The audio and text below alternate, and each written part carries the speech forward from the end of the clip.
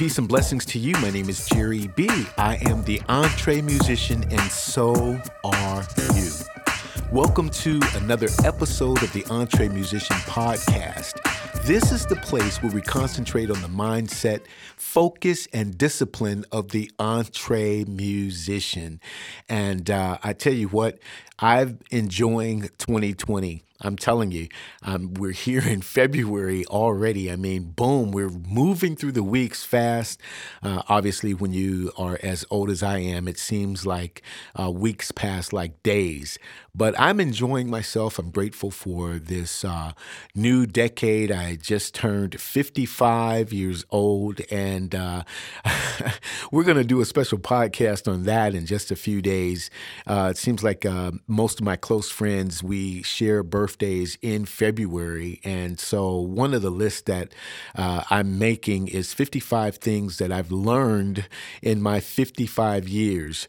So I'll do a podcast about that because I think if you're much younger than I am, you would do well in appreciating some of the things that I've learned in over a half century of being on this planet. But what we are going to talk about here on this episode is actually we're going to begin a series that's going to take us through 4 or 5 different episodes here at the Entree Musician. And these are things that I've blogged about. Some of these topics are on our YouTube channel if you want to go back and look at some of those videos. But I've updated some of the content because I think it's important here to concentrate on what it means to be in a band. And we're going to take a 360-degree look at that, whether you are the band leader or you are the side person hired for the gig, or even if you are just a sub, and what all of those things mean. I have been blessed to be all band leader, side man, as well as a sub on just a few gigs, and what you bring to the table, what you can learn from the experience. And this podcast platform allows us to go just a little bit deeper than we could on video, at least. I don't want people looking at me for that long of a time. So anyway, we're going to go deeper into what this means.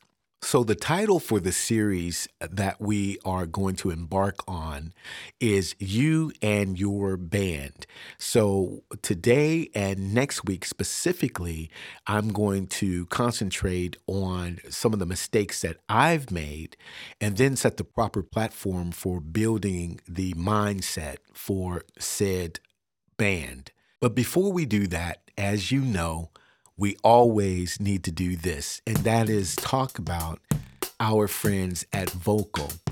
Vocal is the only beverage on the planet which is designed to soothe, refresh, and restore your voice. So if you talk all day like I sometimes do, or you sing all night, you definitely, absolutely must get yourself some Vocal. Go to drinkvocal.com to learn more. So now, today, using myself as a guinea pig, I want to discuss 7 major mistakes that I've made as a band leader. And these have been some blunders, so you might want to take some notes. Now, author and speaker, I don't know if you've heard of him. His name is Dennis Waitley, but he once said that mistakes are painful when they happen, but years later, a collection of mistakes is what's called experience. So these 7 things that I'm sharing with you today is definitely blunders that I can now tuck away as experience. And the first one, number one, I've talked about this before, and it seems to have led to my being derailed many times, and that is the fact that I have failed to plan. Now, I've blogged on this point several times, and it really does continue to climb to the number one spot for things going wrong as an entree musician. I mean, there are many times where there are true emergencies which surface, and obviously the unexpected rears its head, but most often it's our failure to look at projects and performances from a 360-degree angle and to dissect all of the components.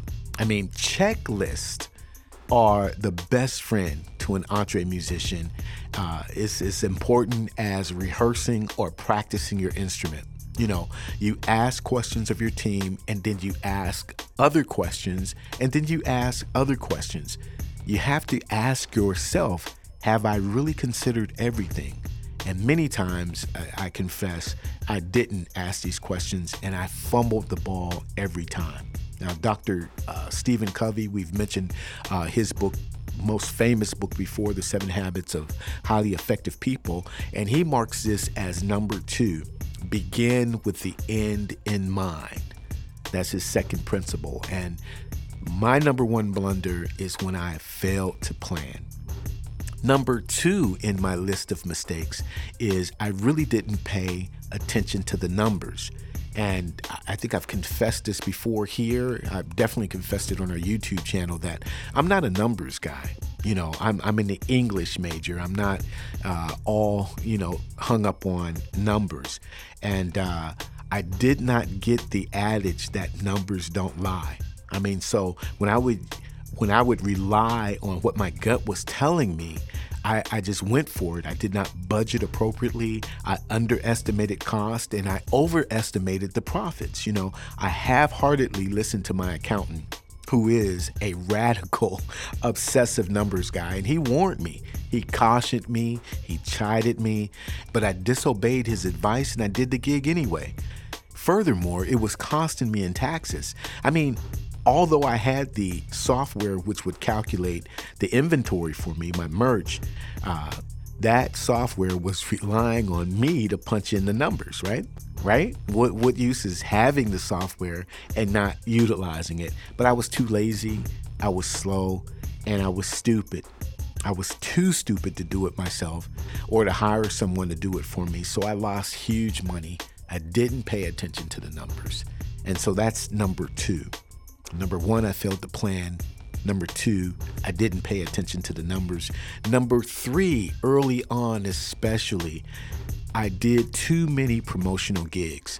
Now, exposure, that word exposure, I'm using the finger quotes, can be a very tricky word for the entree musician. And when I say tricky, substitute the word dirty. Okay? Because especially when you're first starting out, promoters and venue owners will say that word 12 times or more during your first phone call, cementing into your psyche that you actually need them to reach the audience you're after. And the truth is, more often than not, you will. But you should know when you don't need them. And I didn't know. So I spent the better part of our first 2 years, I'm talking about my band Sound Doctrine, I've spent the better part of the first 2 years counting on free gigs to get our name out there, often very afraid to ask for money. And promoters would promise us things like, if you do this event for me this year and you do it for exposure, I mean, there's going to be hundreds and hundreds of people there. Sometimes they would say thousands, which there were hundreds, in large cases. But the thing about it is they would promise that. They say, do it this year. Next year, I'll automatically include you on the roster. But the truth of the matter is it never happened. Never happened. And I would call back and they wouldn't answer. They wouldn't text. You know what I'm saying? So finally, when I begin to actually charge some real money for the band, I felt stupid that I had gone so far down the road without requesting actual moolah, And unless the performance was related to the right radio or TV audience, I have eschewed the dirty word promotional or exposure. I mean, there are some times you're going to have to do it, but you're going to have to know when, and you're going to have to know when to stop. I'll tell you, truly, about a situation. I think we were maybe 3.5 years into Sound Doctrine. And I'm being very transparent here because it took me really about 3.5 years to learn how to charge exactly what we were worth. And now along the way, I really did. I mean, this is bringing a strain on the band. Is bringing a strain on the band members because at some point, I mean, you're sticking with a guy for 2 years. You're expecting that there was some pay. Now, not to say that there were not paying gigs in the middle of that. However, they were not sustainable. You understand what I mean? So guys, obviously, ladies as well, would begin picking up, other gigs that were actual paying gigs, which meant that put me in a position of having to get a sub to learn the songs, to show up at the rehearsals, all that. So let me tell you about a time when I actually went for it and charged some real money. And the promoter of the gig said, oh, okay, well, who do I make the deposit out to? I mean, didn't even think about it, meaning that Jerry, I did not evaluate how well we were doing, that we had crossed over the threshold of name recognition. By this time, we had 2 CDs out, one which was charting and creating some major buzz for us. And I felt great, and then I felt stupid at the same time. I felt great because, wow, there was no negotiation. He took out his ink pen and the checkbook of the organization. The reason I felt stupid was because I said, man, if I knew he was going to say yes immediately to this price, I would have went up another $1,000. Do you understand what I mean? Really created a conversation. But the fact of the matter is, I did not know. I did too many promotional gigs. So that's number 3. Number 4 is I didn't sign any agreements. Early on, I didn't sign any agreements at all. I went by word of mouth.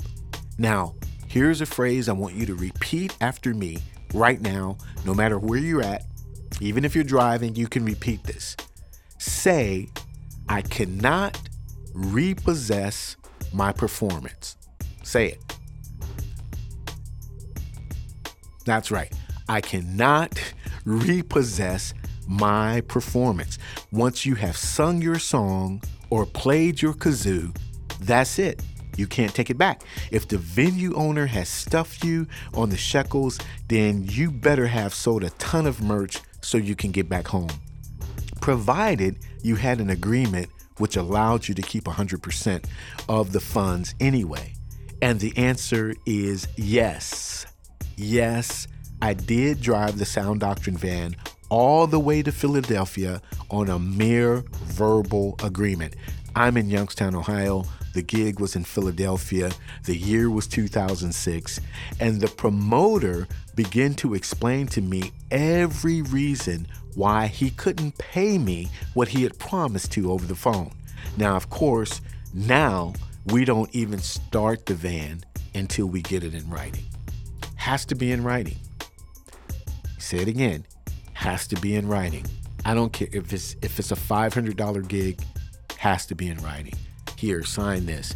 And any reputable promoter or club owner would not mind at all signing an agreement if he or she is good on their word.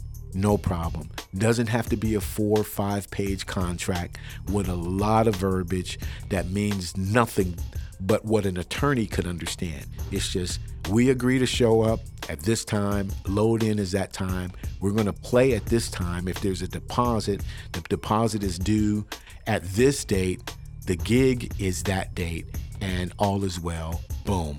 3 or more lines. That's it. It's over.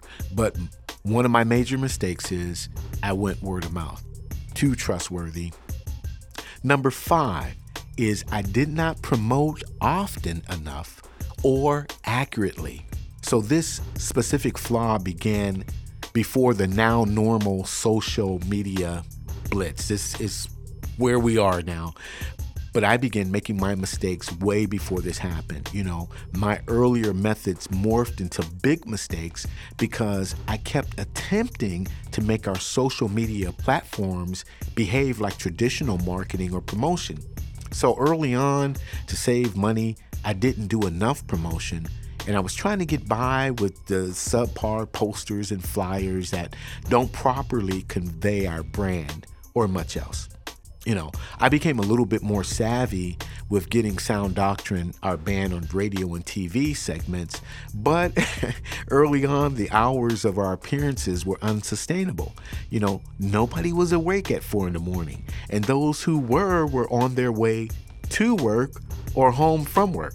And it took me a while to really build a base socially, but even when I did grab a foothold, it seemed, and I'm telling you, it just seemed like I was always on the back end of what was trending months earlier. So now I try to work with professionals to get me to understand what I need to do, where I'm at. And again, my age and the type of music that my band does, the type of productions that I do, I have to weigh how much promotion often enough and more accurately enough. Now, there's websites, there's plenty of YouTube videos.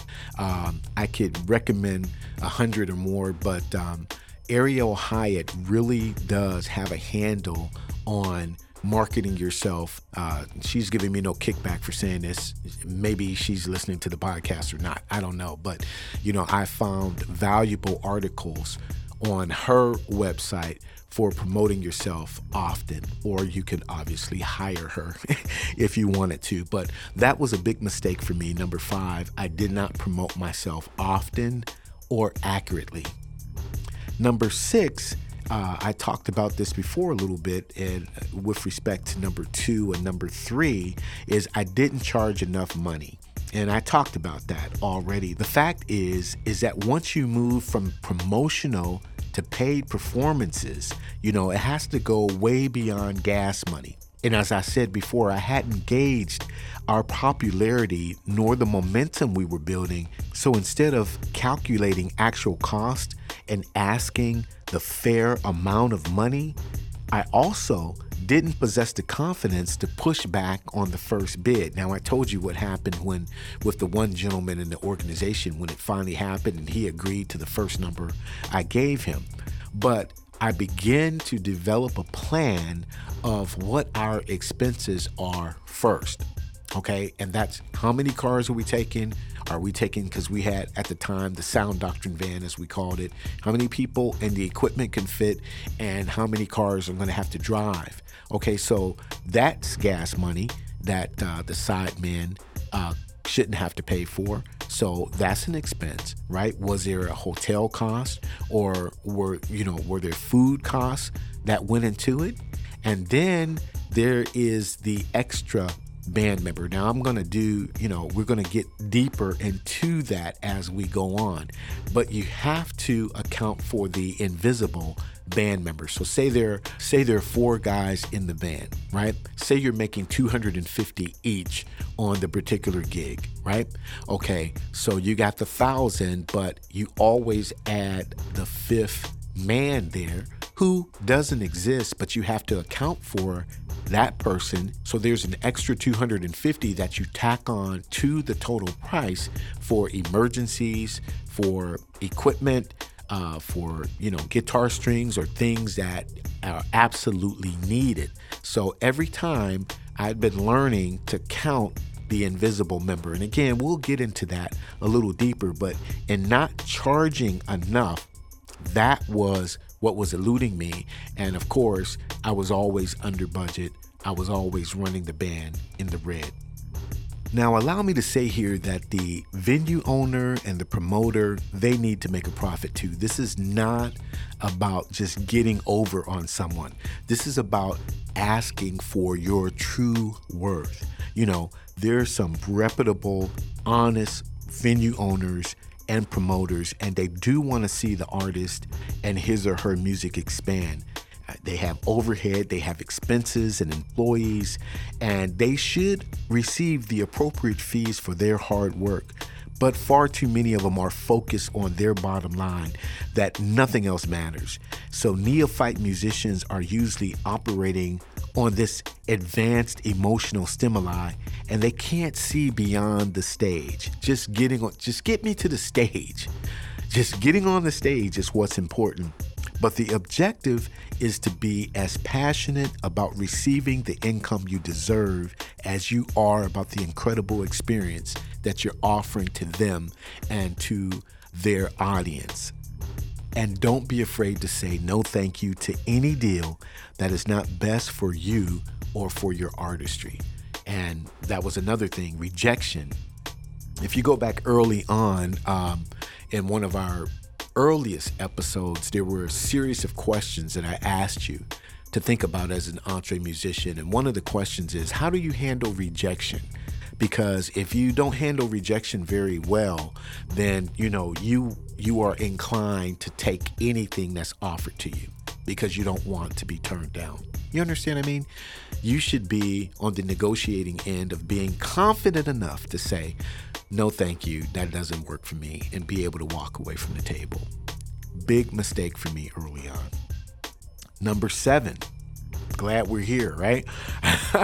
Number 7, the final big, huge mistake that I made was I didn't stay focused. And with complete transparency, that's all I've been offering you since we began, is I must say that this is an area which I continue to work on. If I'm not absolutely careful, I can allow a variety of interests to capture my attention, all which are musical and each one offering their own level of reward. But it's important that I maintain my focus, that I prioritize my goals, and then become brutally intentional about seeing the project from conception to completion. And as I review my career, each time that I've lost focus, I've also lost consistency. And conversely, all the gains that I've been blessed to accomplish, without a doubt, were the instances where I held a laser-like focus on what was most important, and I worked it off until it worked out. I'm a firm believer that every entree musician can do what they set their mind to do. And many times we must do all the things that are necessary to get it done, often by ourselves, but we cannot do it all at once, right? So the next time we're faced with 12 simultaneous ideas, we pull out the scribble board and we begin asking some serious why questions, and then we move into the how of careful planning, which takes us back to step number 1. Always plan. So I hope that this helps. These were serious setbacks for me. And as I said before, I'm still working to be careful, especially with regard to my focus. But the 7R, I failed to plan. Always plan. I did not pay attention to the numbers. If you need somebody to help you in that area, please grab someone. I needed to. And then I needed to do the work that is necessary for me. As I said, I have the software to do it. Now I have to plug in the numbers. If you're just starting out, gauge what spells for you too many promotional gigs. I did too many promotional gigs. That was number 3. Number 4 was I went by word of mouth. I didn't sign any agreements. Terrible strategy. Number 5 is I did not promote often as I should or accurately. Let me say something about that, because oftentimes I'll get emails from bands who are in Chicago, and they're asking me to come to a gig. Now, again, I'm in Youngstown, Ohio. Not to say that I don't get to Chicago enough, but, I'm probably not coming Wednesday. So, you want to make sure that you're planning on people who are more in your purview. So, if you promote 50 miles out, unless it's some big, huge annual event that everybody generally travels down. And in my genre, everybody, I don't care who they are, where they live, they'll go to the Capitol Jazz Fest because it's a 3-day event, always down in Maryland. So for the Capitol Jazz Fest to promote that, and for the bands who are playing at the Capitol Jazz Fest, they know that they're going to pull, people from thousands of miles. But if you are promoting to someone in Los Angeles and you live in Ohio, that's not promoting accurately. So I just wanted to stop on that. That was number 5. Number 6 was I didn't charge enough money. Charge enough. And we're going to go deeper into that one so that you can charge adequately for your band at the level of experience that you have and the level of buzz that you've created. And number 7, finally, I did not stay focused. So I hope this helps, and I would want for you to reach out to me at the Entree Musician. Go to theentremusician.com and comment. I would ask that you would please share this podcast, like it, rate it on iTunes, and help continue to build the momentum for the Entree Musician. You can also reach out to me directly at the entremusician@gmail.com or text me at 330-718-JERE. That's 718-JERE. The area code is 330. I'll text you back. Absolutely. Peace and blessings to you.